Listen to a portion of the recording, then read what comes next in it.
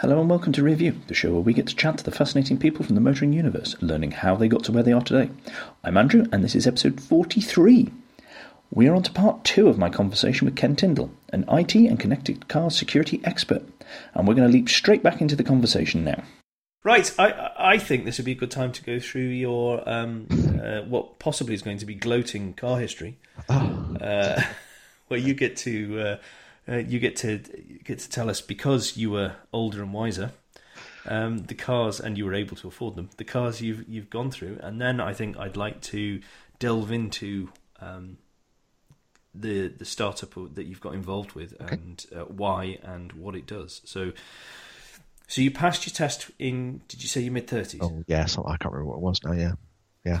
Okay, did you find that an easy process, out of interest?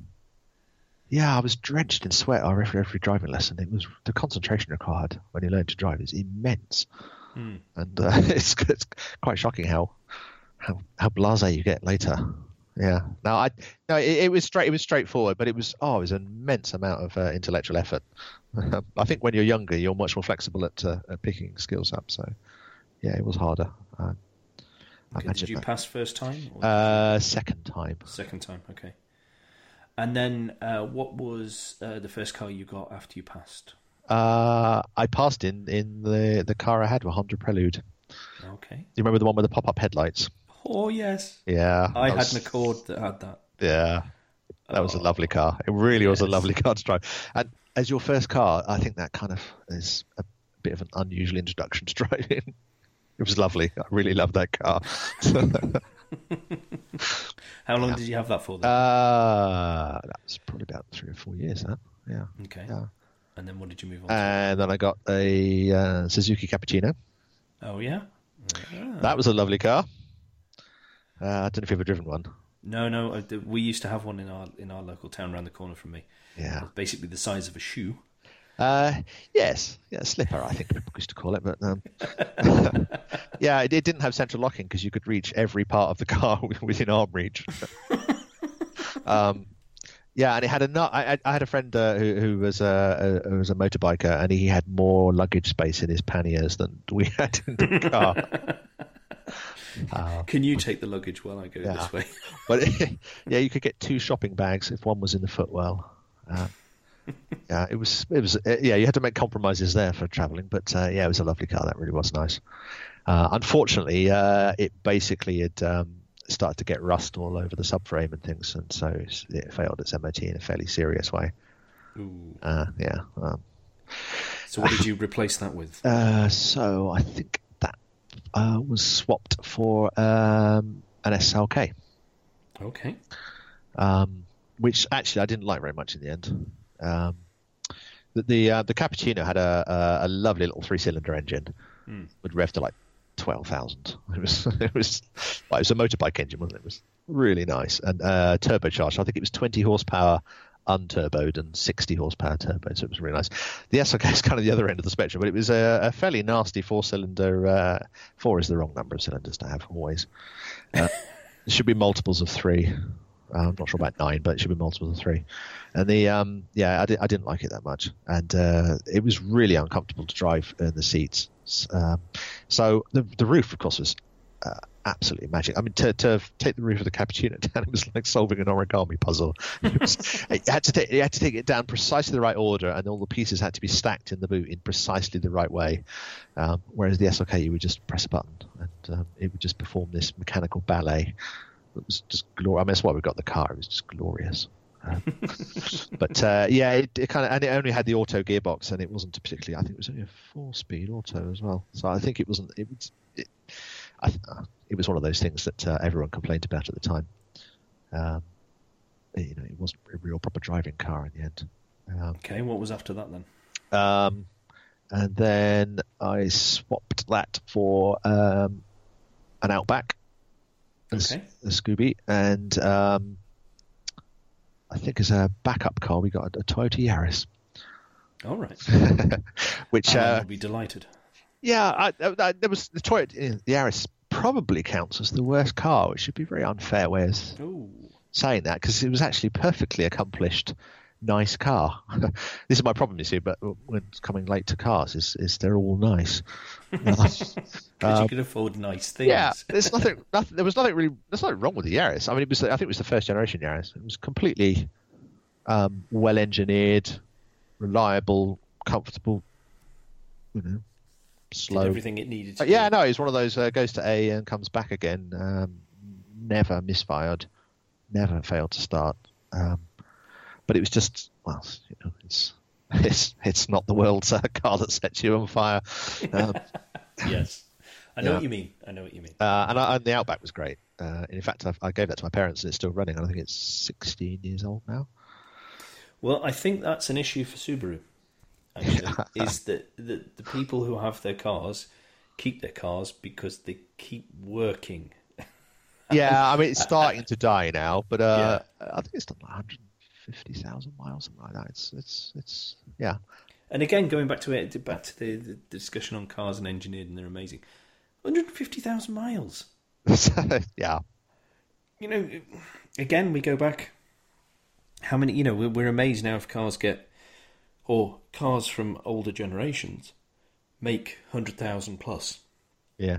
And now, there's plenty of websites out there and plenty of articles about, oh yeah, you get something 100,000 that's in the last 10 years or so, and it's only just barely running type attitude. And all you need to do is just make sure you're looking after these 6 points, and it will keep working for years and years type thing. Apart from the odd thing that may go wrong, but and it's just stunning that cars can do that. Yeah. I mean, there's some, of course, can go 100,000 miles without an oil change. Yes. Which is really quite some achievement. Yeah. I mean, a design to, not that actually have. I mean, yes. A design to go 100,000 miles without an oil change. Yeah. Okay, so then how long did you keep the Outback for? That was probably about 5 years. Okay. So. And the Yaris was at the same time? Yeah. For as long or longer? No, I think it's about the same time because we swapped those in for a Mini Cooper S and BMW M3. Okay, both quite nice driving very cars. Nice cars. Both of those are very, very nice cars. I'd often take the Mini in preference to the M3 because you could have an awful lot more fun at a lot lower speed. Yeah. Because it's smaller and you're lower and that sort of stuff. It would, well, it's like a go-kart. And then when you go around a corner well, yes, the M3 would accomplish to go around a hairpin at 60 and, you could, and feel like it was 30, and the Mini would be the other way around. So it was, yeah. Wake you up on the drive into work. Yeah, no, so both truly excellent cars. They're probably the best cars we've owned. So how long did you keep those for then? So I had I think we just went down to one car quite quickly. So the Mini was only a couple 2 or 3 years, but the M3 kept that for 9, I think, something like that. Mm-hmm. Yes, and then eventually 8 or 9 years, I think it was, and then eventually, of course, it stops too. In fact, it didn't. Nothing really went wrong on the M3 at all. It's just I think actually what started to happen was the roads changed. That changed the way you had to drive it. So the roads became. So the suspension settings for British roads started to become a real issue. Yeah. The roads just started. I don't know if it's just me getting older, less tolerant, or the roads have got worse. I fear it's the latter. Well, I think there's a distinct lack of spending on the roads when the economic issues happened. Yeah. Late 2000s. I think that the way that councils or highways decided they would treat roads changed. Certainly around here, we became much more of a throw down tar and the gravel on top type road surfaces, as opposed to the nicer, smoother, obviously more expensive and longer to install type roads, which are quieter and actually quite nice to drive on. Yeah. So and we're not even getting to the forgetting to fix potholes. Yeah. No, so it started to become almost a painful experience driving it. And then, of course, on the motorways and stuff, it starts to become really crowded, and you just want something a bit more comfortable at that point. So what you move to? So I've got I wanted to move to something that wasn't going to be quite such a drop from an M3, because you don't really get much. I'm expecting a certain level of things now. Please. Yeah. No, because I really. It was a soft top as well, so I really loved that car. And it was the SMG2. Which I really like the gearbox. Mm-hmm. Every one of my purist friends was sniffy about an automatic gearbox, but it's not an automatic gearbox. So I changed it to a BMW 1 Series. All right. A 5-door 1 Series. Which I think it's is it the 120? It's about 200 horsepower. Okay. But it's got the 8-speed ZF gearbox. So it really wafts along really quite quick. It's the diesel. It's the first diesel I've ever owned. It's amazing is that the diesels normally I reserved. Well, I thought they were basically a bag of components chucked down a stair. They're normally horrible vehicles, but the diesel engine on the 1 Series is fabulous. I mean, if you weren't listening out, you'd think it was a petrol engine if you weren't paying attention. It's so nice. Of course, now we know that diesels are evil incarnate, as we always knew they were, and so on. You're murdering all the little bunnies on the side of the road. Although interestingly, BMW hasn't failed any of the real-world driving emissions tests either. So no. So they did actually do what they were supposed to do. And then we've had these stories in the last couple of days about this vast conspiracy. And it's like cartel. Yeah, I don't really understand that, because if they were meeting all the emissions regulations, I can't really see what they had to gain. Something's not quite right there. I don't really understand the reporting on the cartel and what people are being blamed for doesn't quite match up, because obviously industry gets together to discuss things, and because we're being quite current here, but the AdBlue is something that people have focused on, which I think is a red herring, because if companies are deciding to agree on the size of AdBlue tanks because they want the comfort inside a cabin to be of a certain way, therefore the AdBlue tank doesn't take up more space from the cabin, that doesn't actually affect the emissions. That just means you need to stop and fill the AdBlue up more often. That's all that is. Although if that's everything, because they're still using the AdBlue, but it seems there are other discussions that have happened from this group get together that perhaps have not been the greatest, and there's currently lots of backpedaling going from certain industry groups, particularly in Germany, trying to disassociate themselves from this. So it doesn't look great, and it doesn't help the whole transparency from the motor industry thing. No, it's very disappointing, actually, because all the colleagues I've worked with have taken their jobs very seriously, with the highest of integrity, and it's very disappointing. Well, that's the thing. When you talk to individuals, unless you find the one or two people who have decided to make such colossally important and bad decisions, everybody is very focused on doing their job as well as they can. Yeah. So So it's just it is very disappointing, and I don't want to bring this conversation down with you. Yeah. Okay. So you've had some pretty nice cars there. Yeah. I have to say I am very impressed, and if anyone younger is listening, wait till you're older. Yes. Then get cars that you can afford. Yes. That's Yeah. the lesson we've learned tonight. Yeah. The cars are lovely. They don't have to break down all the time. It doesn't have to be painful. Yeah. So Okay, so you're doing, you've done your PhD and you're helping with these systems and everything. When did you move into automotive security, and why did you move? Well, I sold the company that was doing all the real time analysis. It was called Live Devices, and we sold that to ETAS, which you might have heard of. Yeah, it's a subsidiary of Bosch. Mm-hmm. We do a lot of the electronics software tools, particularly in the industry. And then took a break, cycled around New Zealand, and went to learn French in Canada and that kind of thing. And then obviously. I briefly worked in as a CTO of a startup in the internet TV space. All right. It's a bit of a zigzag there. It's a not dissimilar problem of trying to send video over the internet to make sure that everything gets there in time and so on. But yes, about 3 years ago, I met up again with an ex-colleague that we had a joint venture together, partly in this bus control system space I talked about,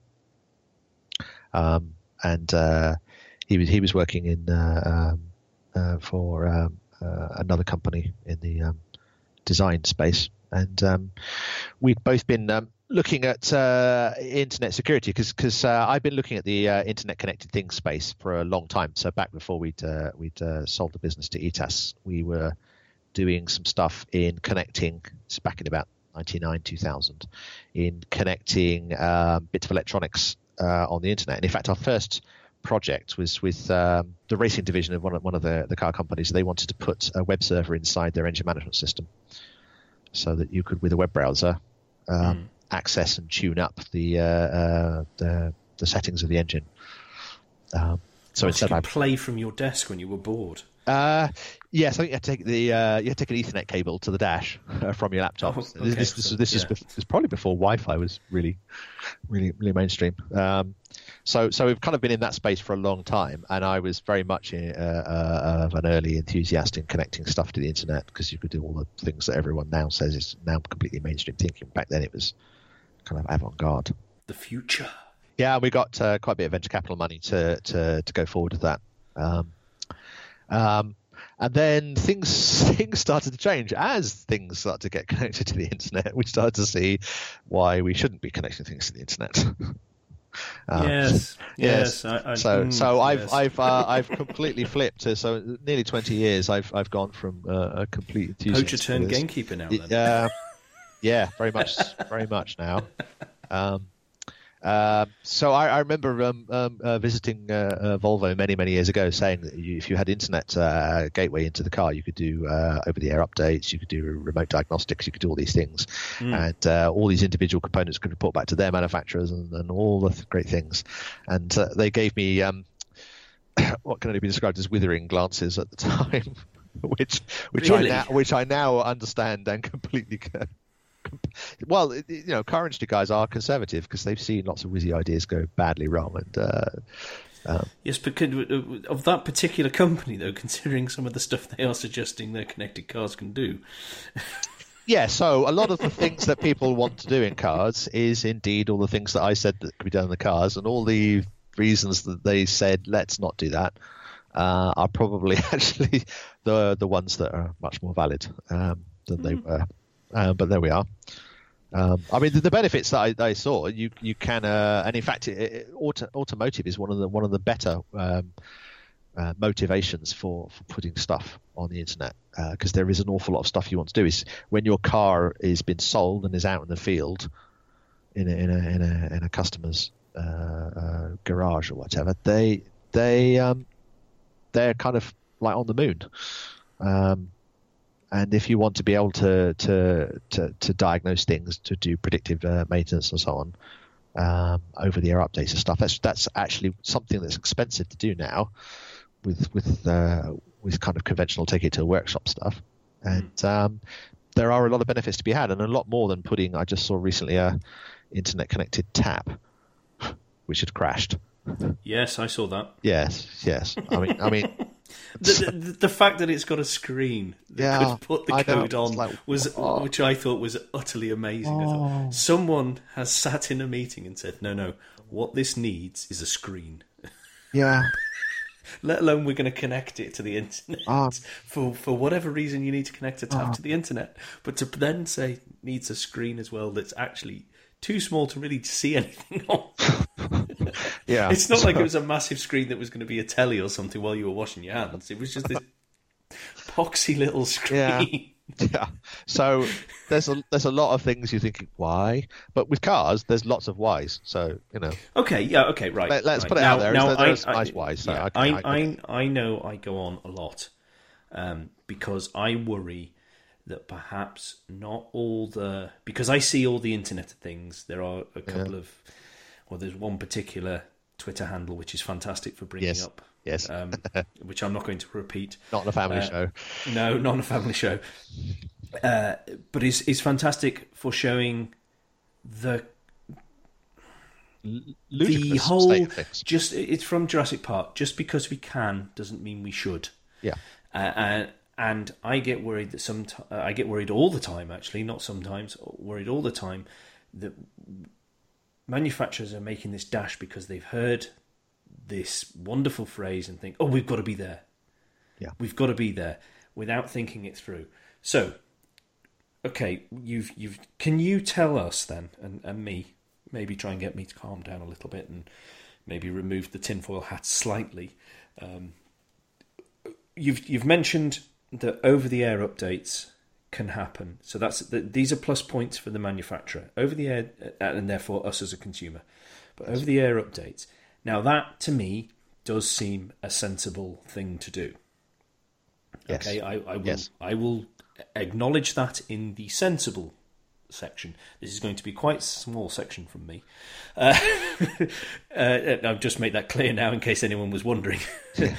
What else is from the manufacturer's point of view is a good thing about being, because we have to remember legislatively in the EU cars have to be connected now. Yeah, I don't think the SOS system. Yes, that's right. That's right. So they do actually have to be connected from that point of view. Yes, that's not an internet connection. That's the telephone connection, effectively. Yeah. Yeah. So they do have to be connected. And from that they're supposed to be able to report if there has been an accident. Yes. And the driver is not able to communicate that issue. Yes. Yes. So this technology is being forced upon, or part of this technology is being forced upon the manufacturers to start off with. So that's why we're having them anyway. Yes. So we've got, let's go back to my original question though. So we've got over-the-air updates. What else is a plus point for the manufacturer? There's some of the nice features like where's my car in the car park, remote unlocks because I've left the keys. I'd like to check where my teenage son is and detune the car so that it's no longer a 200 horsepower car. Some of the insurance driving stuff is much better done if it's done in an integrated way, sensibly in the vehicle. Through the manufacturer's thing. Through the manufacturer's, yeah. Plug in a black box. Into the OBD2, which is the worst ever idea. So we've seen many reports on how inaccurate that's been. And yes. How, so, you've got that from one point of view that, yes. It's, you said, I'm going to do this with the car. The black box has reported this happens, and that doesn't match up with what you've done. But they're only going to go off what the black box says. Yes, yes. So this by doing it through the manufacturer's software and connection, we have the opportunity to be a much more accurate picture. It should be cleaner data. It should be completely clean data. Yes, that's right. Okay. So there are little applications, and then if you opened up some of the car data in a controlled way to a third-party API, No, for example, if it was read-only, it contained the fuel tank level, for example, then or the range of the car with the fuel tank. It would be very nice if your sat-nav app on your phone knew how many miles left in the tank and could plan what was the best place to refuel. Yeah, but right, okay. I've seen that, and I've seen, because we get that in a very basic way on sat-navs now, where the manufacturers have got deals with, or whoever the sat-nav has been done by, has got deals with specific petrol companies. Oh, yes. Okay. And this is the problem I have with it, is the whole inverted commas selected partners. And this isn't this isn't the problem with the connected, this is the problem beyond the connected. I do acknowledge that, and I know this isn't. Yeah. But is someone has paid Mr. Satnav lots of money to make sure only their petrol stations show up. That's crazy, isn't it? Whereas that's just like stupid. Who has that kind of loyalty to a petrol station? Well, exactly. Instead of going, well, no, what will serve our customers better is if we say to them, here are all the petrol stations, and these are the 5 that when you get down to the red light or a quarter of the tank left are closest on your route. Exactly. And you can take your pick, because people will have dislikes for each of them, or most of them, and they'll have a loyalty card to one of them and go, well, actually, I prefer to go with that. Yeah, but not at the expense of running out of petrol. Yes, but I don't love it so much that I want to walk. Yeah. No, that's right. So, the Waze actually has a nice, because it's taken them so long to actually have along my route as an option for points of interest along my route. But yeah, the Waze app has been doing that. That's probably one of the first ones I think that did that. But my point is kind of, if you open the data up and make it open to any third party, maybe passing some quality threshold, then like Apple did they have some APIs and some stuff, and the number of apps that you can get for a phone that do all kinds of interesting things that Apple couldn't possibly have imagined means that the platform evolves very quickly. The problem with cars is they take 4 or 5 years to develop. No one begins a car project with technology that isn't absolutely guaranteed to work on the day they start the project. Yeah. It has to be mature, proven technology. So cars are going on sale now which were conceived when the iPhone was launched. Yeah. It's hard to even remember back that far of just how terrible things the world were. was almost black and white then. Yeah, exactly. Yeah. BBC Two colour. Yeah. Yeah. So the car companies are never going to iterate as fast as the tech industry at these things. No, so that's interesting actually, because I for one forget that, because we see there is suddenly a bit of a land grab on owning the ecosystem. Yeah. Enough time, isn't it? Sorry to make you sigh at these cliche phrases. Yeah, well, they are so old, aren't they? but it is, I saw something today that GM have opened up the API program to third-party apps. Ford have got their own one that they're in conjunction. So I think the car manufacturers have clearly realised the physical car moves much slower than the software can move, but we still want to keep people in our, in the, for example, the Ford brand or the GM brand, and use our systems. Yes, I think so that they are comfortable with our systems, even if the car isn't the latest car, because they can't afford a latest car or whatever. Yeah, and that's I can see that. No, I quite like that. That seems to me quite workable, because all of those brands are big enough to sustain quite a large, enthusiastic third-party market for stuff. So you will get interesting stuff. And if the manufacturer gives up on the idea of trying to make money on built-in sat-navs that have 400 quick map updates, and this it's just like, I don't understand why they're trying to replicate. I'll read emails. It's like, I don't want to read emails. Oh my God. I've got a phone in No. my hand that I just Well, put in the that's glove box. Why do I want anything on the car to do that? It makes no sense. That is the thing that I struggle with the most about the connected stuff we see so far. And that's why, on the one hand, I'm very reticent about opening up to third parties, but I'm very excited to see it open up to third parties, is that there's nothing I've seen yet that makes me say, oh, I see why that's in the car. Because I have a phone that is connected to the internet pretty much all the time. Yep. That will do everything you are offering to me. Yep. If I wanted, and here's the other bit, if I wanted to do it. Yep. And I need, for me to really get having a connected car and seeing why it's a benefit to me, beyond updates over the airwaves, so I don't have to take it into a dealer, or I don't have to wait until it's my servicing schedule. Yep. Beyond that, I am not seeing a need to have a connected car from what's being offered. No, it's not a strong need, I would say. I would think things like being able to remotely unlock the doors or blip the indicators to find your car, they're nice. But it's not. There are it's ways not around earth-changing. that. Oh, okay, the remote operating the keys, I can sort of see that a bit more than anything else. But all the rest of it, well, all of it actually, so far, there are ways around that now. If we thought a little bit, they seem to be systems to deal with our own stupidity.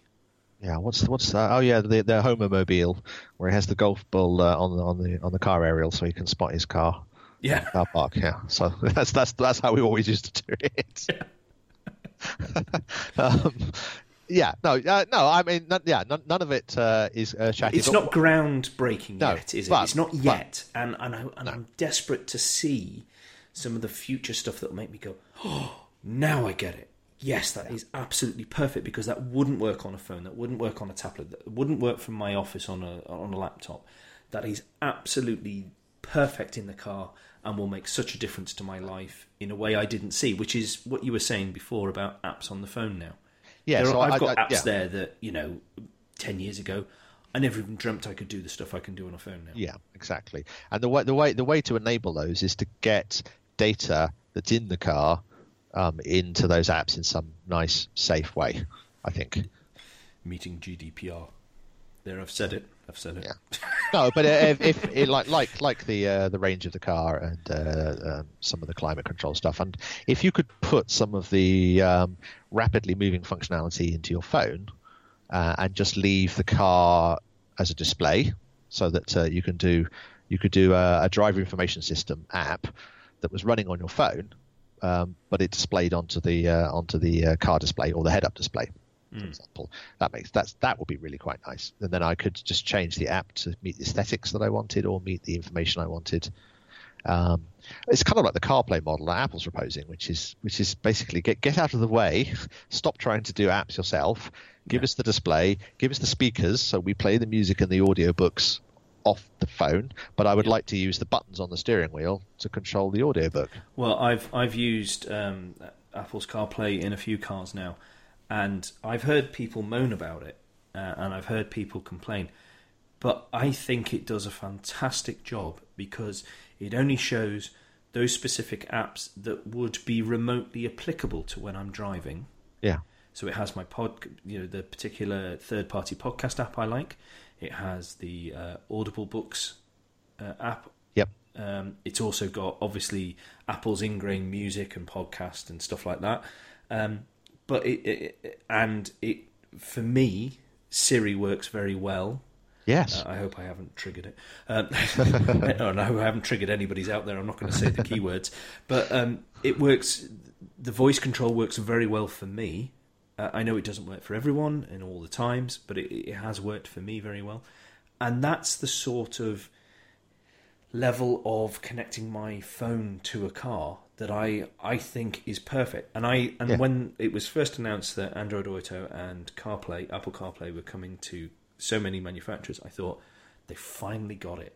They finally got it, that they have messed this up for years. and got people so frustrated and angry at infotainment systems. Yep. We'll ship this off to someone else and let them do it, and everybody will be really happy that they can use their phones in our cars, and it's not a problem. But we seem to be then going backwards slightly. Yeah. With some manufacturers going, no, we need to control that. You need to get the, wonderful car company app now. Thank you very much. And from that we can tell you where restaurants are on our way. And it seems to be sort of a backward step a little bit. Yeah. Well, I just think that the model app I have with their phone is the better way because it can iterate a lot faster.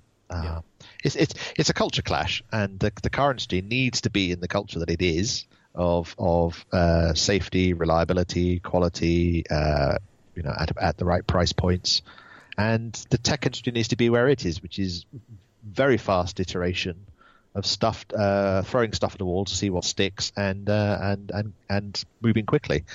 And the culture clash is centered around infotainment. And like you say, the car industry has been failing for years and years and years at infotainment. It's been terrible because of the culture and because of the constraints of the whole industry, the way that it works. And it couldn't be otherwise. In fact, I'd be astonished if it was ever solved, because it would mean that the culture had been twisted. And the only way you could do it is to smush two companies together and have two separate cultures, but you might as well just have two separate companies. I agree. So I think that's inevitably where it will go, and the popularity of you see it all the time. People you just have to go to a dealer and overhear the sales pattern stuff, and it's, can I connect my phone to the car? No, I don't want this car then. Well, you see, that I have slight issues with as well, because I've done quite a bit of research online. Because we are being told as consumers, everyone wants to have a connected car. And the only reports I can see that tell us that are from telecoms or car manufacturers. There's no just, Mr. Consumer Advice Company saying, well, this is what we expect. Because the only one I've seen that's remotely a consumer advice was an Autocar survey, where 0% responded that they wanted their car, that the how connected their car was impacted their decision to buy a car. This was a couple of years ago, and I would also couch that with the person who was probably answering that is maybe not focusing so much on the tech side of things either. Yeah. So it's a slightly biased corner of people that are responding, or biased respondents. But still, I'm saying we're being told, and it's almost this, well, if we're told it enough times, it must be true type thing. That doesn't get past the fact that they are going to be connected, and we are going to be offered this and told how we need to have it. So, it's a bit of a bit of a useless argument from my point of view, but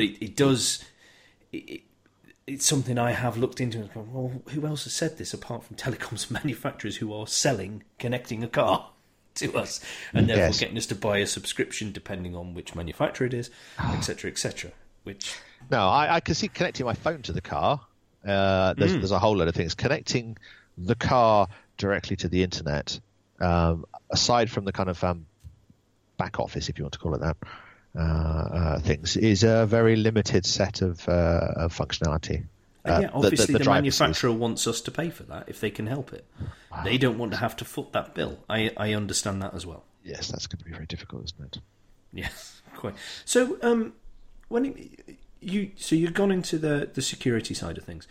So what are the areas and the types of things that manufacturers need to be concentrating on, and probably are? I've got my fingers crossed they are.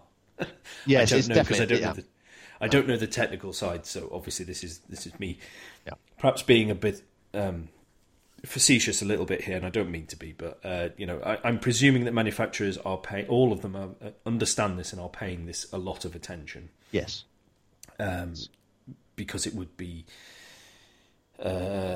crippling to their company and their business if they didn't and that came out. So I can understand that they probably are.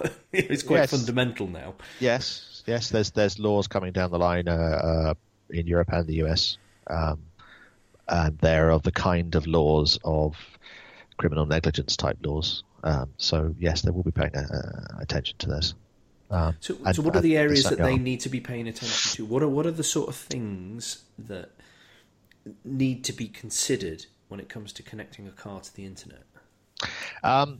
Well, my company's focus is the last ditch to keep the bad guys off the control bus or the buses.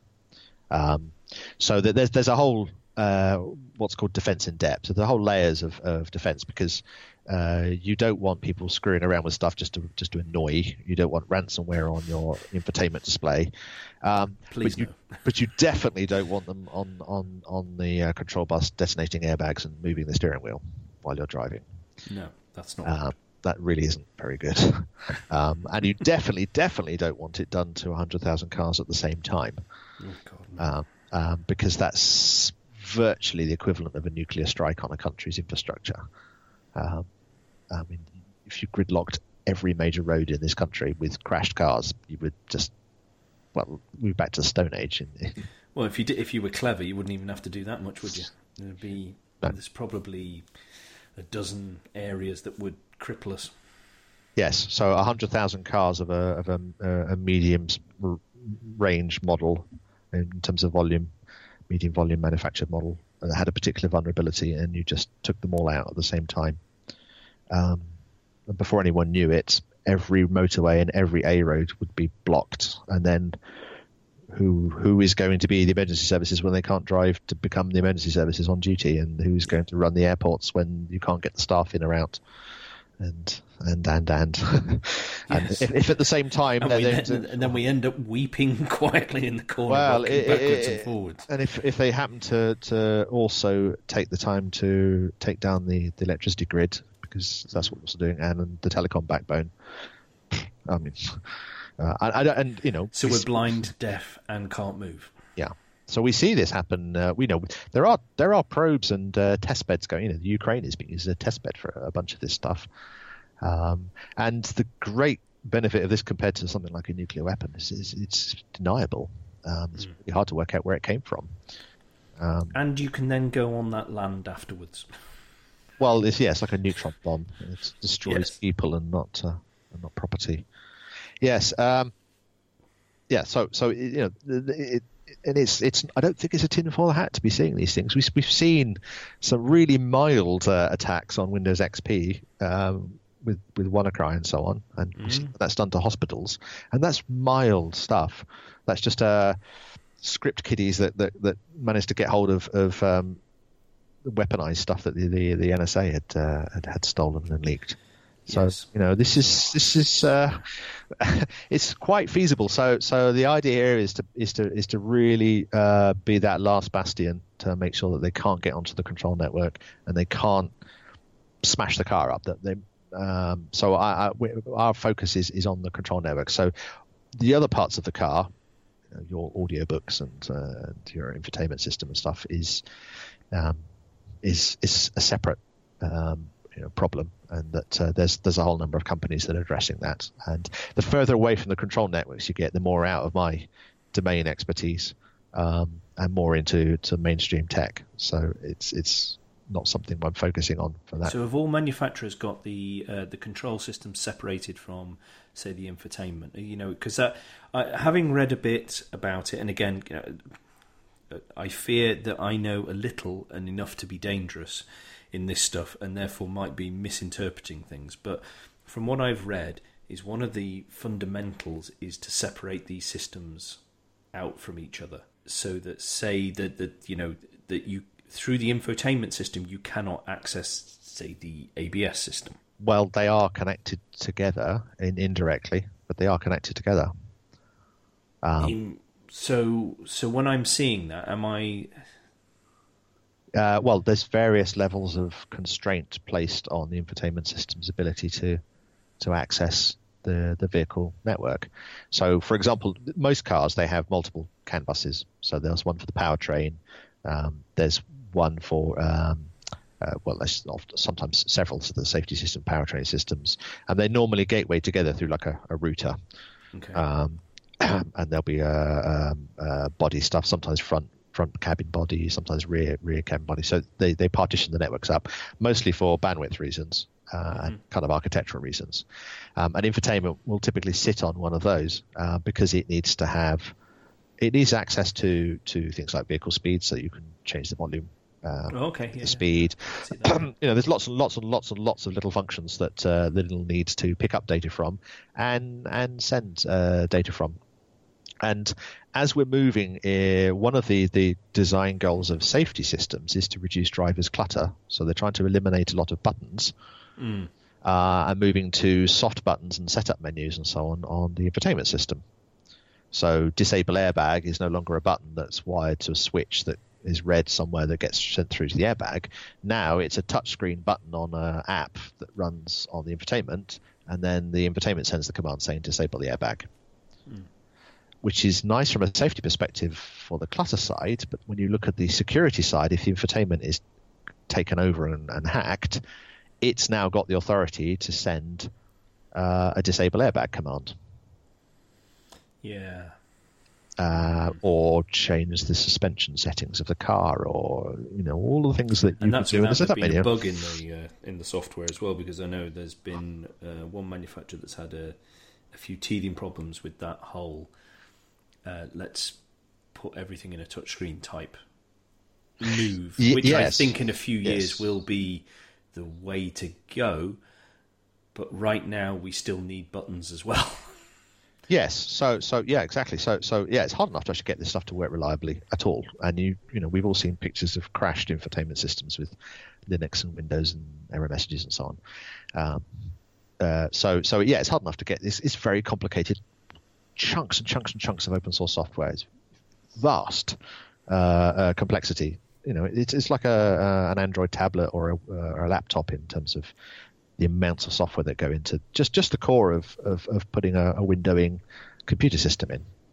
So it's hard enough just to get them to work reliably. And Linux and these operating systems, they're not designed for that really tight hard real-time control stuff that we talked about. Where, we're talking measuring things in microseconds. So you're mating effectively a mainstream computing desktop-y type operating system environment to the control network. So there's going to be an engineering clash to try and get them to sort of sit together and work well. That's already a challenge. And then in the presence of people actively trying to smash that up by hacking them is a whole different level of challenge. So what I focused on is that last ditch, because I think it's going to be impossible to secure 100% all the time a system that's as complex as the infotainment system. I just don't think it can always be kept secure. We see this from desktop machines. No matter how secure a tighter security shop you run in a company's IT kit, it's always vulnerable. You see all kinds of attacks of like just fonts. If you the way fonts are downloaded and handled, if you maliciously craft a font file and send that in a web page that's then browsed, you can actually cause the browser to crash in a certain way, and that's used then to hijack the computer it's running on. And there are millions of lines of code of this stuff. It's just vast complexity. Okay. Well, bearing that in mind, and without getting too paranoid and scared, well, I don't think it's too bad. If your infotainment system got hijacked, I don't think it's too. It's nothing as catastrophic, because you'll physically still got the vehicle. You could physically still drive the vehicle. If all the controls are going through the, so many of the controls are going through the infotainment system now, the screen. It does. Yes, I hear what you're saying. You can take it somewhere to then be plugged in and have a dealer reset. Yeah, I suppose, because or a USB socket on the front, and you could do it yourself if necessary. I think you could probably have sufficient physical control over it to bring it back. And it's not like your desktop computer where they're going to hijack your files and ransom them you're not going to keep your word processor documents on there. As long as they can't get onto the control bus. The control bus. We don't have you must pay us X number of bitcoins so that you can switch your car on and get home. Or I think you can control it to that level, and it could be major embarrassment. So the manufacturers and the safety systems should be able to deal with that. That's what we're focusing on. Okay. And then that's what your team is doing. Okay. Just here's another slight question then. Because of the Internet of Things, and this is one of the ways that manufacturers are selling connected cars to us, is to saying things like, but you can see what's in your fridge, and you will know who is at home, and if you have this particular home network system. Does being connected to an Internet of thing open up the vehicle's connection to the potential of being susceptible to access by naughty people? Well, yes. The lack of security from another. Yes. I mean, that's how a lot of these intrusions work. Is they'll get through firewalls because they're legitimate traffic to a fridge, and then when they're in the fridge, they hijack the fridge, lie around in wait, have a sniff around the home network, and see what else is there, and then hop onto that. So your car may not actually be directly connected to the internet. It may just have a Wi-Fi chip, and you park it, and it connects to your home network because you wanted to be able to, say it was electric, you want to be able to see how it's charging from the phone app, and it's on your home network, so you're not on the internet because they're trying to reduce risk. And yet you have, unbeknown to you, your TV was hijacked by something targeted at owners of a particular brand of car, and then it jumps onto the car. We've seen that at the kind of commercial industrial level. This was how one of the major retailers in the US had their point of sale terminals hacked. Yeah. It's via an air conditioning unit. Yep. And then they jump onto the point of sale terminals, and then they sit there and then they wait. And I think it was there for weeks and weeks and weeks.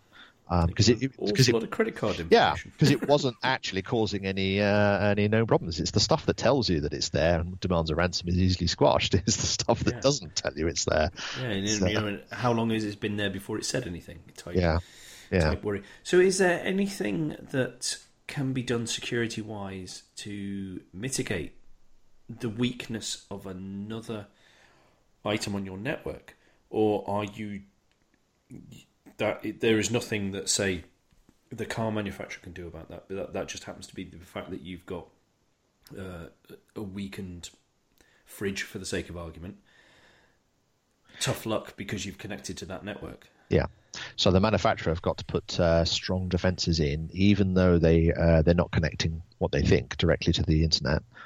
They're on a Wi-Fi chip to a home network. They've still got to put in all the defences, all the firewalls, in the infotainment system to keep it secure from your home network. Because you see this in the wider internet things. Like, it's only going in a home network. It's not going on the internet. It's only a light switch. It's like, well, it will be.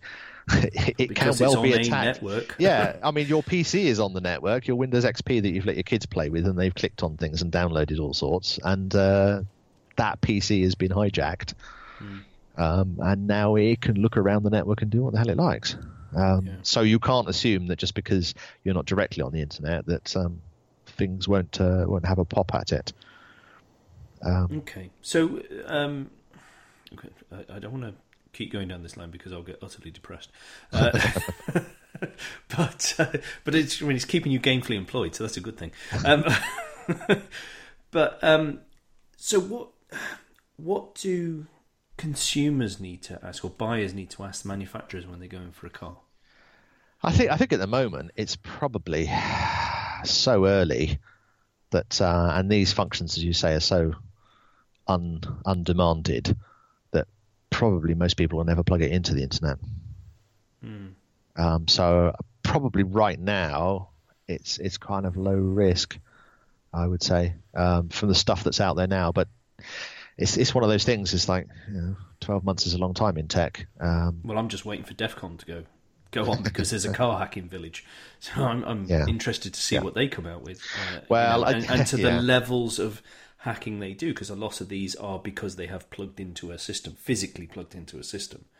And that's different from what we're talking about. Yeah, here. That's exactly right. So a lot of the really high-profile car hacking was actually fairly lame. It was really, gee whiz, look, once you get onto the control bus, look at the things you can do. You can flash the headlights and stop the car. But doesn't that make, though, I agree with you completely, but doesn't that make the whole, we can do a concierge service with your car thing really quite...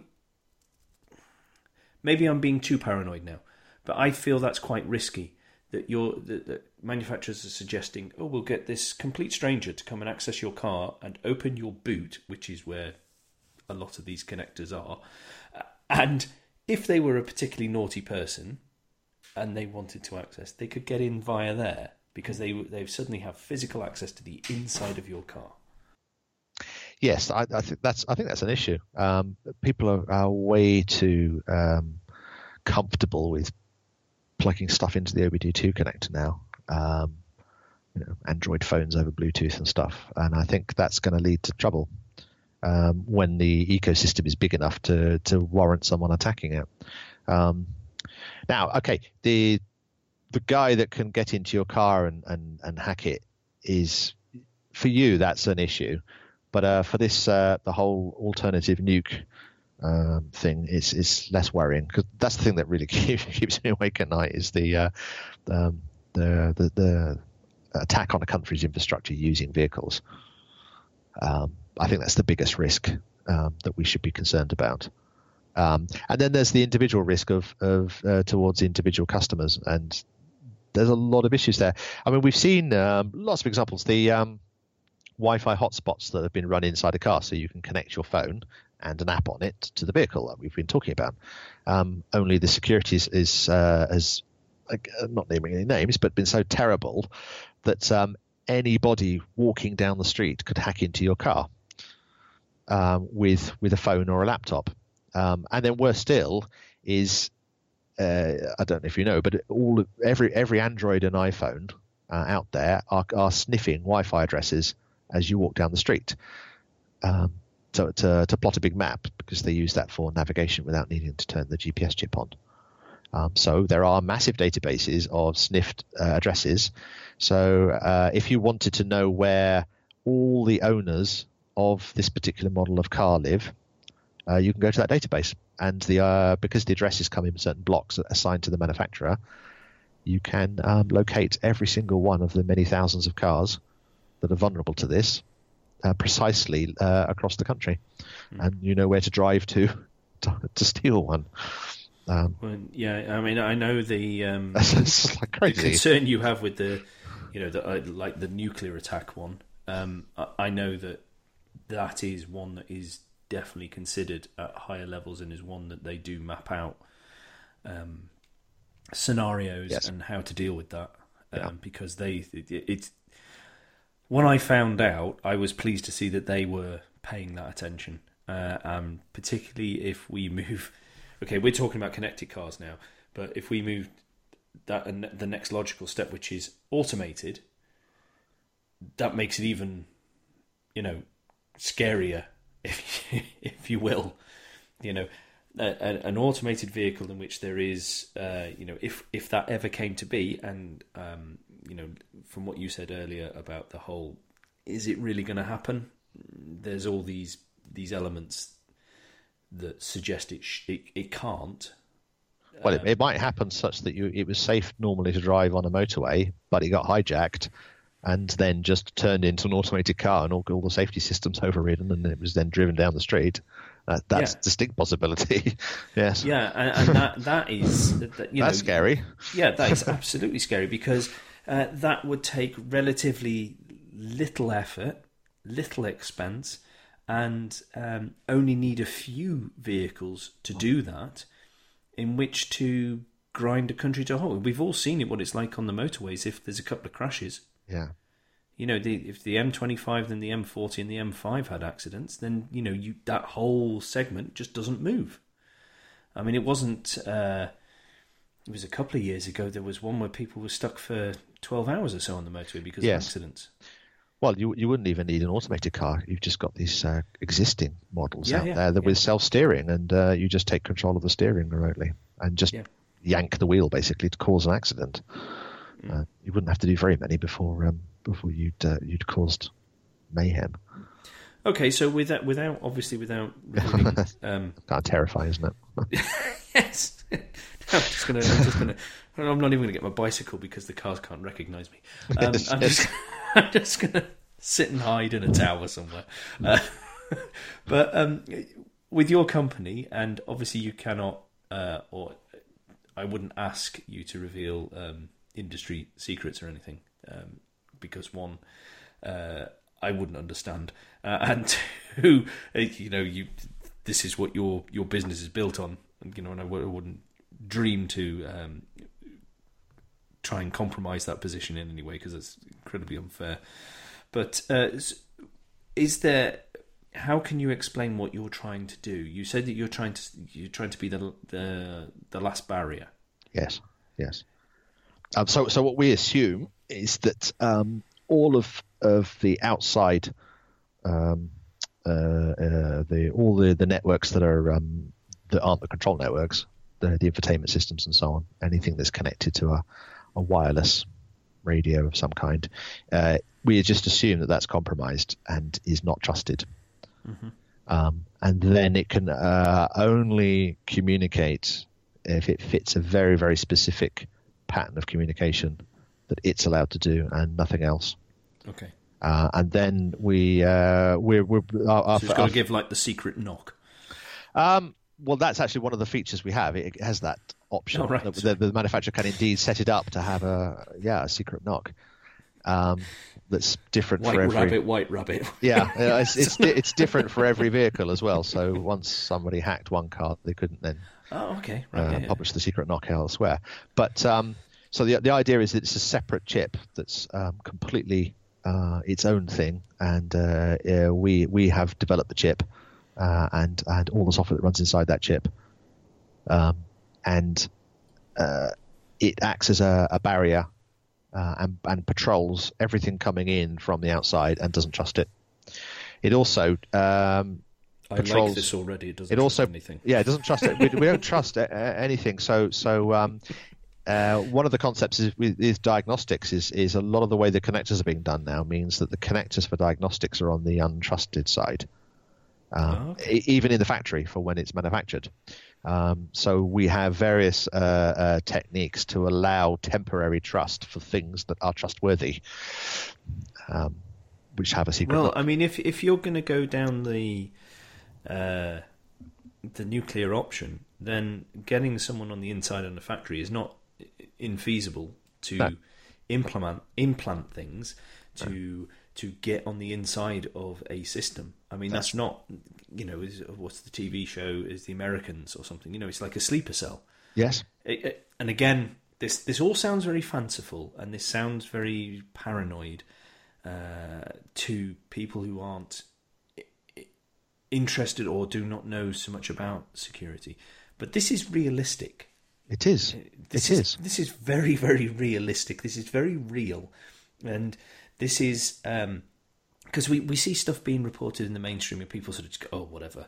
And but that's the sort of stuff that goes on, and it takes a long time and large corporations or large businesses, whether that's a criminal business or a legal business, or countries are prepared to take a long time to get to an execution. Yes. This isn't somebody just happened to find an open fire escape and walked in.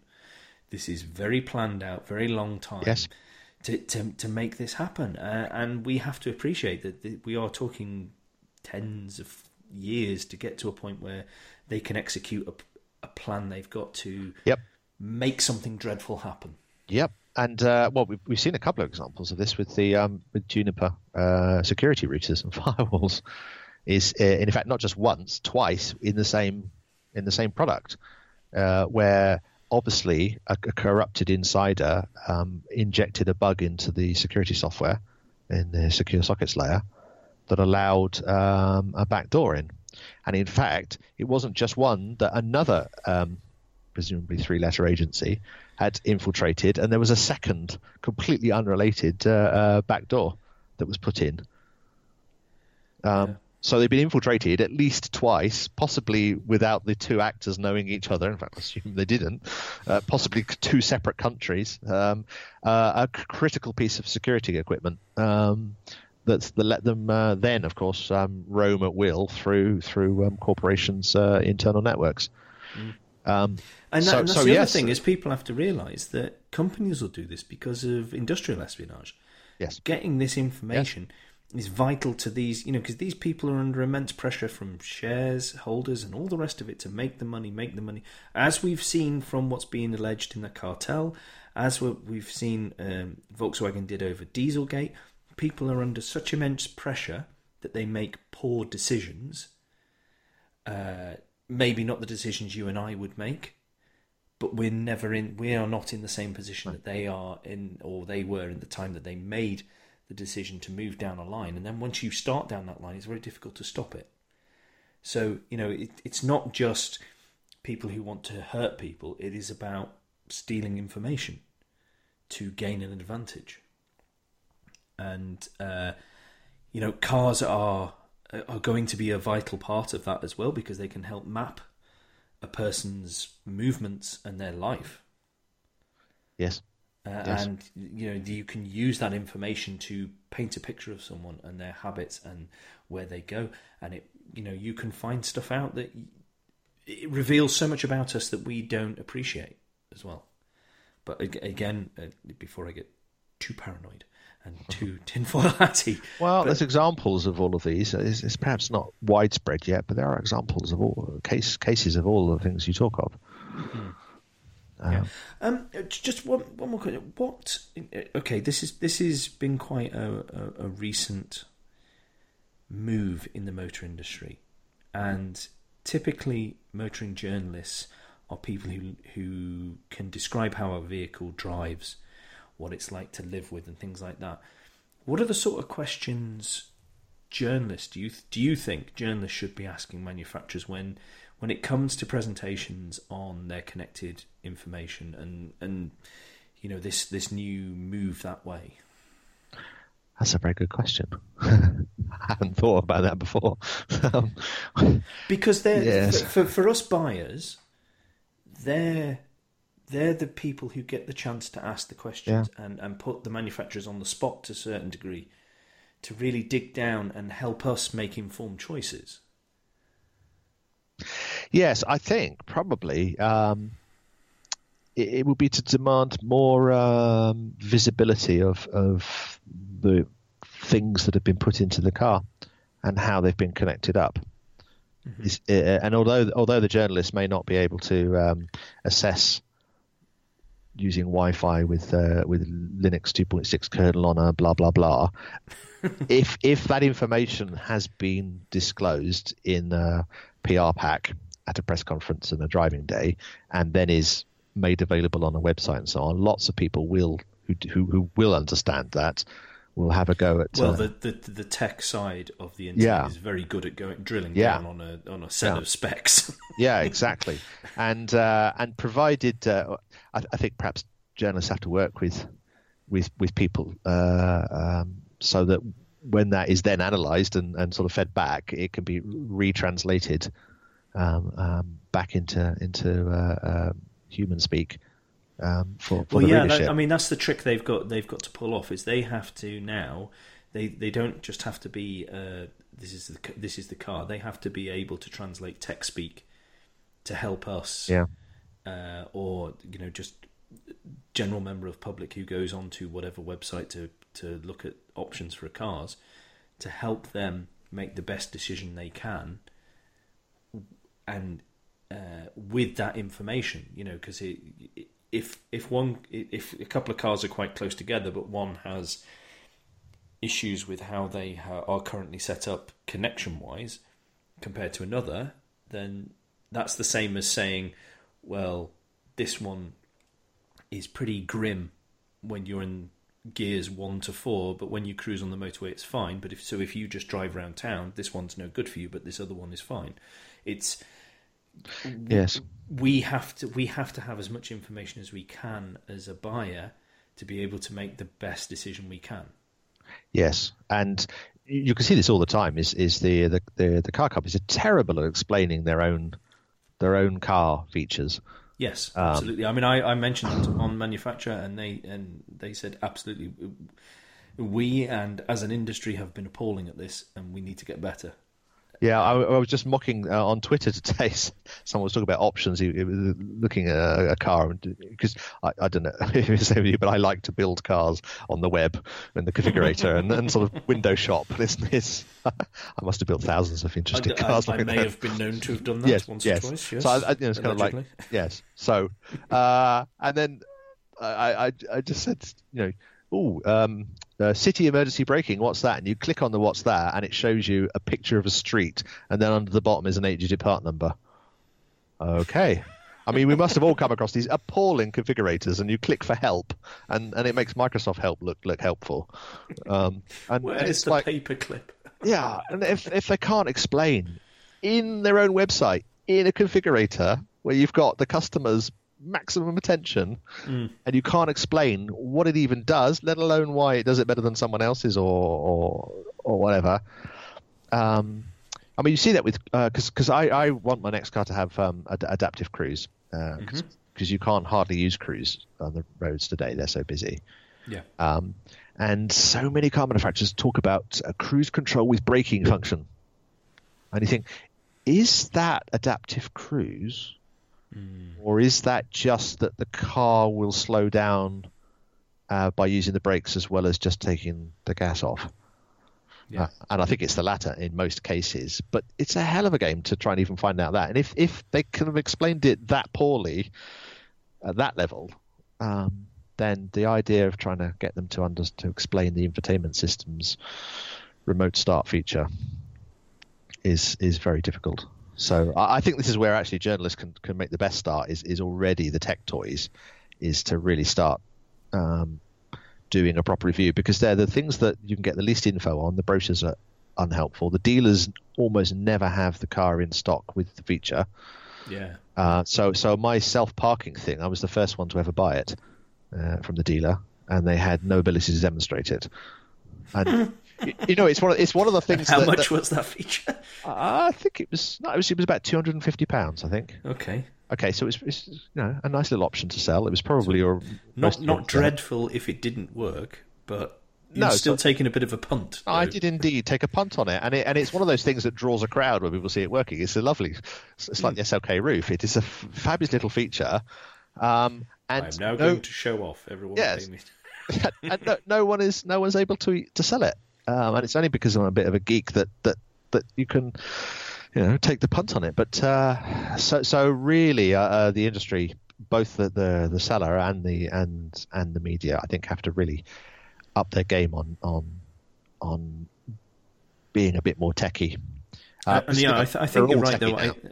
I think looking for help from outside the motoring journalism area to help translate what these things mean is a good start, because I've seen stuff being reported recently that's made me quite cross, because it just wasn't accurate. They were basically reporting what manufacturers were saying, yet not making it clear that A, certain aspects weren't legal, B, that particularly not in this country, let alone most countries, B, that it was self-diagnosed. So if you're going to say these things, you need to make it clear to, because I only happen to know that because I'm sorry, I've got to say inquisitive now, not nosy. Inquisitive, and I've got this podcast, so now I pay this stuff a lot of attention. But if I hadn't been doing that, I would have just glanced at headlines and glanced at information and gone, "Oh, that's true then," and walked around as though that's the truth, and it's not the case. We've got to. This information has to be reported in an accurate way, in a language that the readers understand it. And I think that, and I don't envy any motoring journalists. I'm not having a big pop here at motoring journalism, but in any stretch of the imagination, I do not envy the people who have to put this out in print or who have big websites. It's not easy, and it is a difficult thing because a lot of the people are being asked to now learn an extra discipline that they weren't interested in before, but that are now having to be interested in. Yes, we're sort of getting there with the reporting now of things like plug-in hybrids and the issues of range, recharge time, type of recharge socket, how smart the battery management is. I see this before. It used to be it's a plug-in hybrid and has blah blah MPG and a great range. And it's like, but it doesn't. And now we're starting to see people of like, well, we took it for a test drive and we drove it like this and we measured this mileage and it took this long to charge and we found a charging point after looking blah. And so now, because they're becoming a bit more realistic as a vehicle class, we're starting to see some really quite good analysis. So I saw some very good write-ups on the second generation i3 of how that electric car and the range extender actually works, and what it actually means to own one and drive it. And it's very hard to sell an electric car with a range extender and then say no, but it's not a plug-in hybrid, it's an electric car with a range extender, and explain what that means. And to then have the journalists follow up on that and actually sort of fill out more than the manufacturer's done. I saw some good write-ups of that. So we need to get, I think, more kind of detail oriented on some of these features. Yeah. Okay, well, I think that's awesome, and thank you so much for talking me through that, because on the one hand, it's helped me understand that I am worried remotely about the right things. But on the other hand, I'm not worried enough. So that's fine. Yeah. Okay, what I'd like to do now is move on to the quickfire questions, if that's all right with you. All right.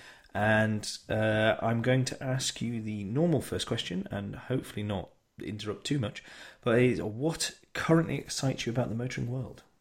I'm really excited by the transition to electric. I don't mean if we can get it electric, but the whole way the plug-in hybrids work and how we can knock on the head 50% of our fuel, carbon fuel, would be fantastic.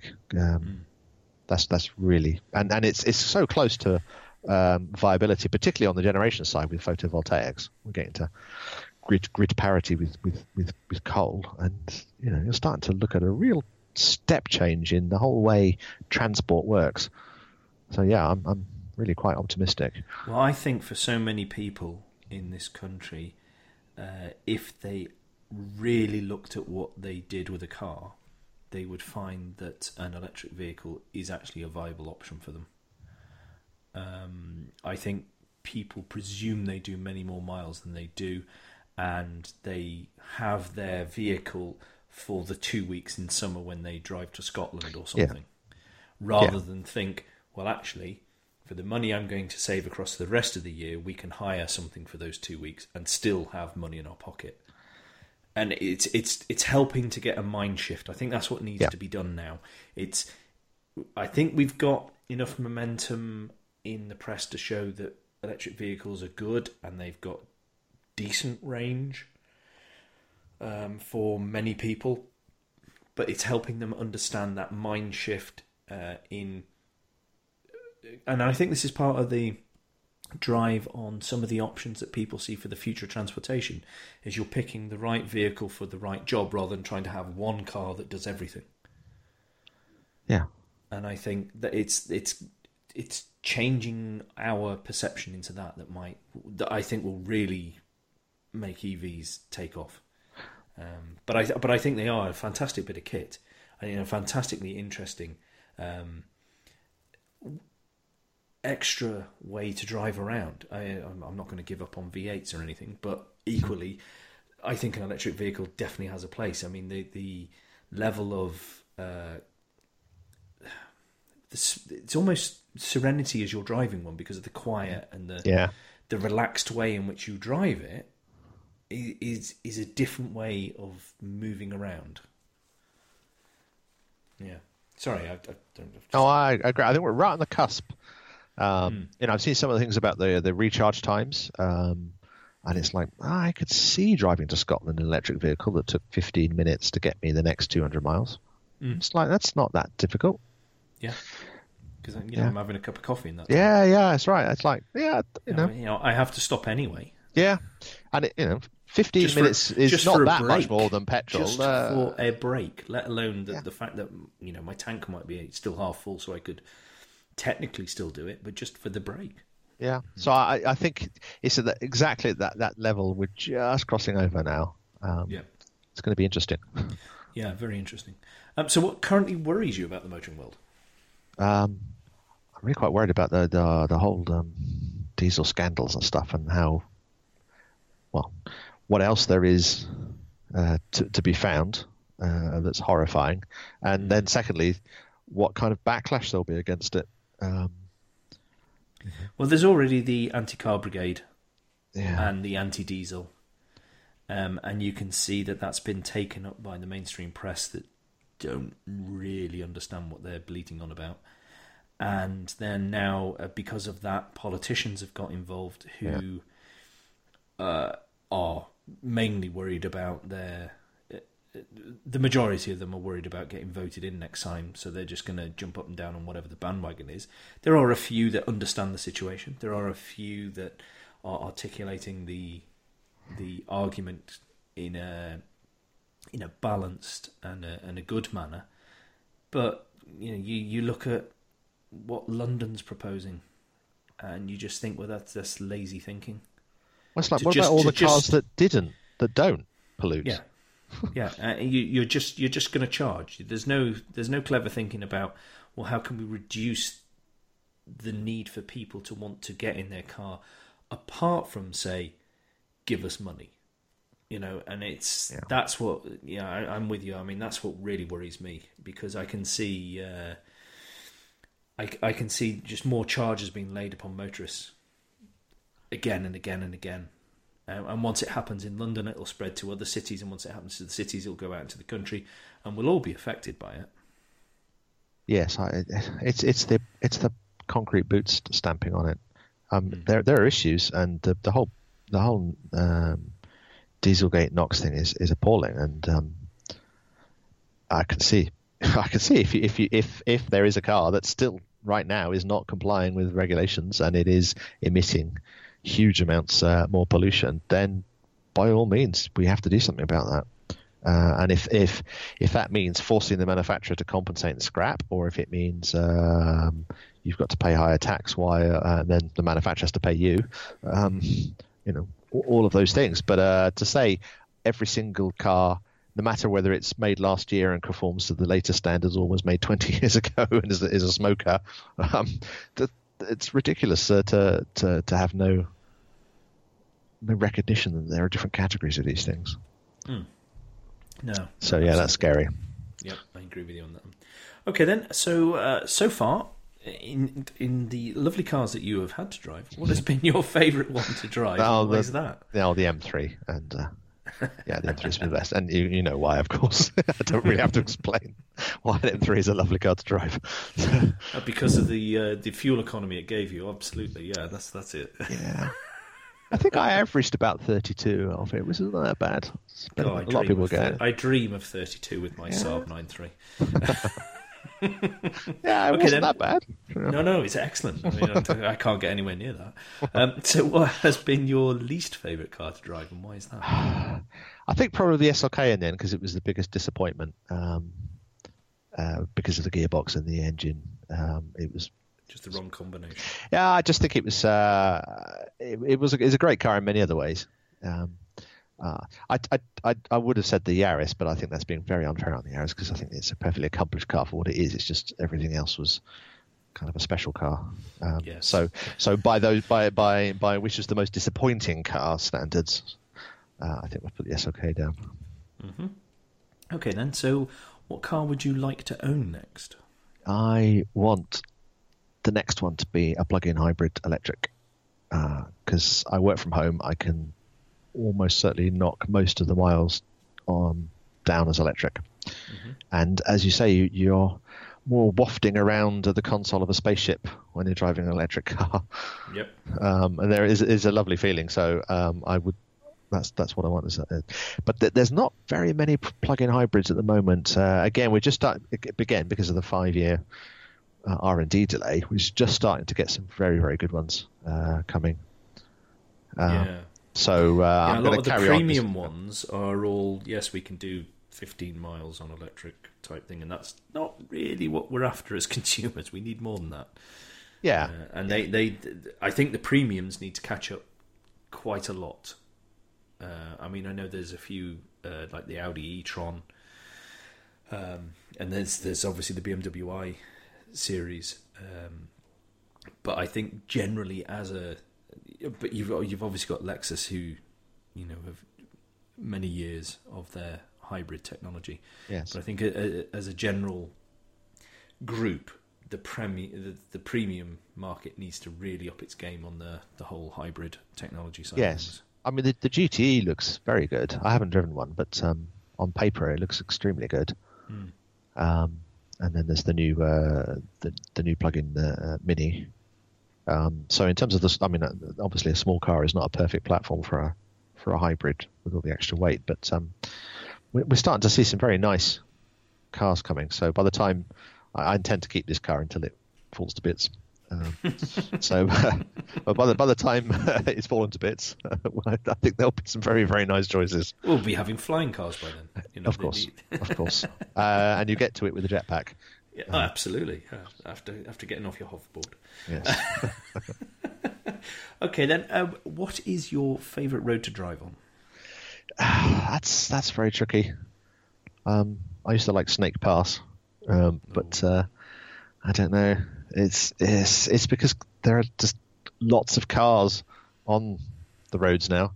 I mean, the road I used to drive on a lot, which was up in Yorkshire when I lived near York, on the west side towards Cawood and Selby. There's some fantastic little country road drive, and because it's all flat, and you can see there's no hedgerows blocking everything, so you can see, and some so that you can know there's nothing coming, and get some nice challenging corners. That was where I drove the Cappuccino a lot. That's very nice. Okay, excellent. What has been the most pointless optional extra you've had the misfortune to experience? In-car sat-nav TV. I mean, they're just terrible sat-navs by themselves. I mean, it's not just they go out of date. And then they want 400 quid for a DVD map. It's that they are terrible routing algorithms. I remember once we had an accident on the M5, and so you say an accident for the next 10 miles or whatever, so please route me around it. And about 2 hours later, I'm stuck in some road outside Birmingham, and I think, what's going on? So you zoom out, and it has this most bizarre algorithm where it took you off the motorway, drove you for 20 miles towards Birmingham, round a roundabout, back 20 miles in exactly the same road that you went down. Oh. It's like, what? Did you test this software? It's like, I trusted it. Never again. I'm not trusting in-car sat-navs ever again. They are terrible. Phone, Waze, off we go. Yeah, exactly. I mean, and obviously the problem with something like Waze is if you reach a destination and there's no coverage, you can't get back. Yeah. But the TomTom app, with all the maps downloaded, is extremely accomplished. Yeah, that's another one like we were saying earlier about the Android Auto and the Apple CarPlay. Just use a third party. Use one of the experts. Yeah. Don't bother to do that. Don't waste your energy and money on this because you don't get it right, and you just get hated for by customers. So get someone in good, and then we won't hate you. We may not thank you for it so much, but we won't hate you for it. And we'll just go, yeah, my sat nav works every time. I don't have to worry about that. Yeah, it's like make driving the car as simple and as enjoyable as possible. So don't put extra unnecessary barriers in the way. Yeah, wouldn't it be fabulous to have a head-up display, but my app on my phone for the sat-nav could be projected onto the head-up display. Yeah, well, I think head-up displays are the future.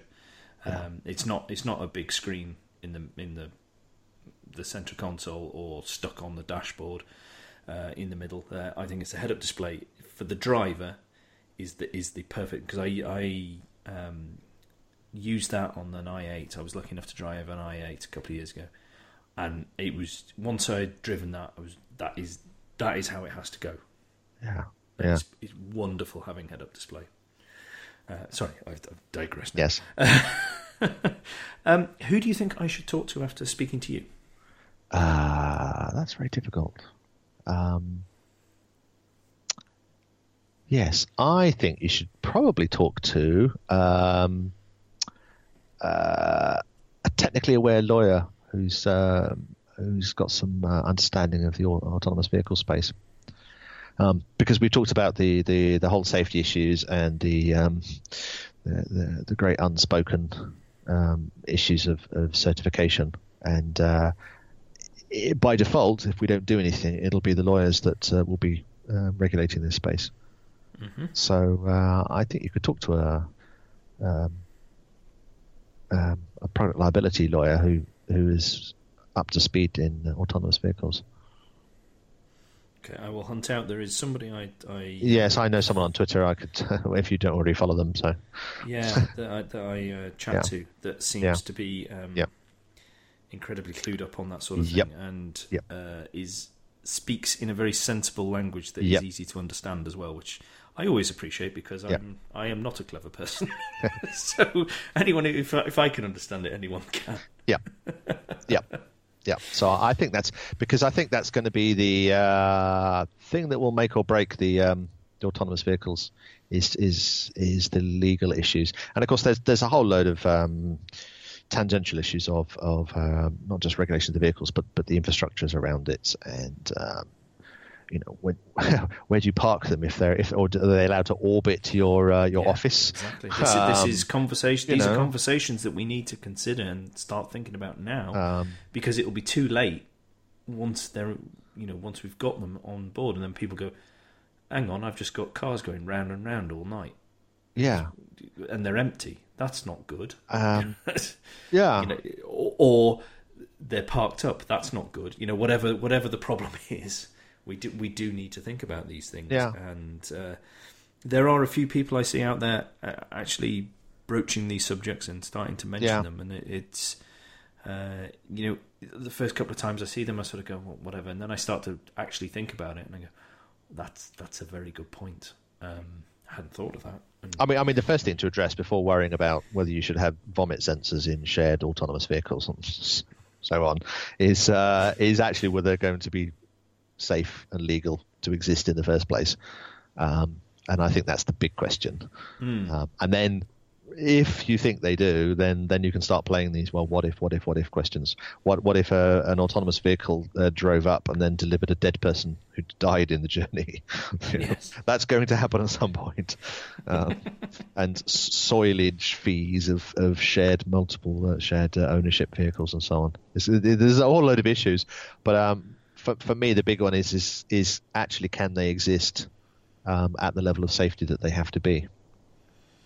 Yes, and not confident that is the case. And I'm not confident, no. And it would be very good to get a lawyer's perspective of how the legal system would treat someone's argument that, well, they're safer than humans. Really? Well, yes, really. Yeah, prove it. Yes. I put it to you, sir. Yeah, exactly. Okay, then. Final question there. What are the best ways for people to follow you and what you do and the stuff you're getting up to? It's Twitter. Follow me on Twitter. That's Okay. easiest. And you can get in touch with me on Twitter that way.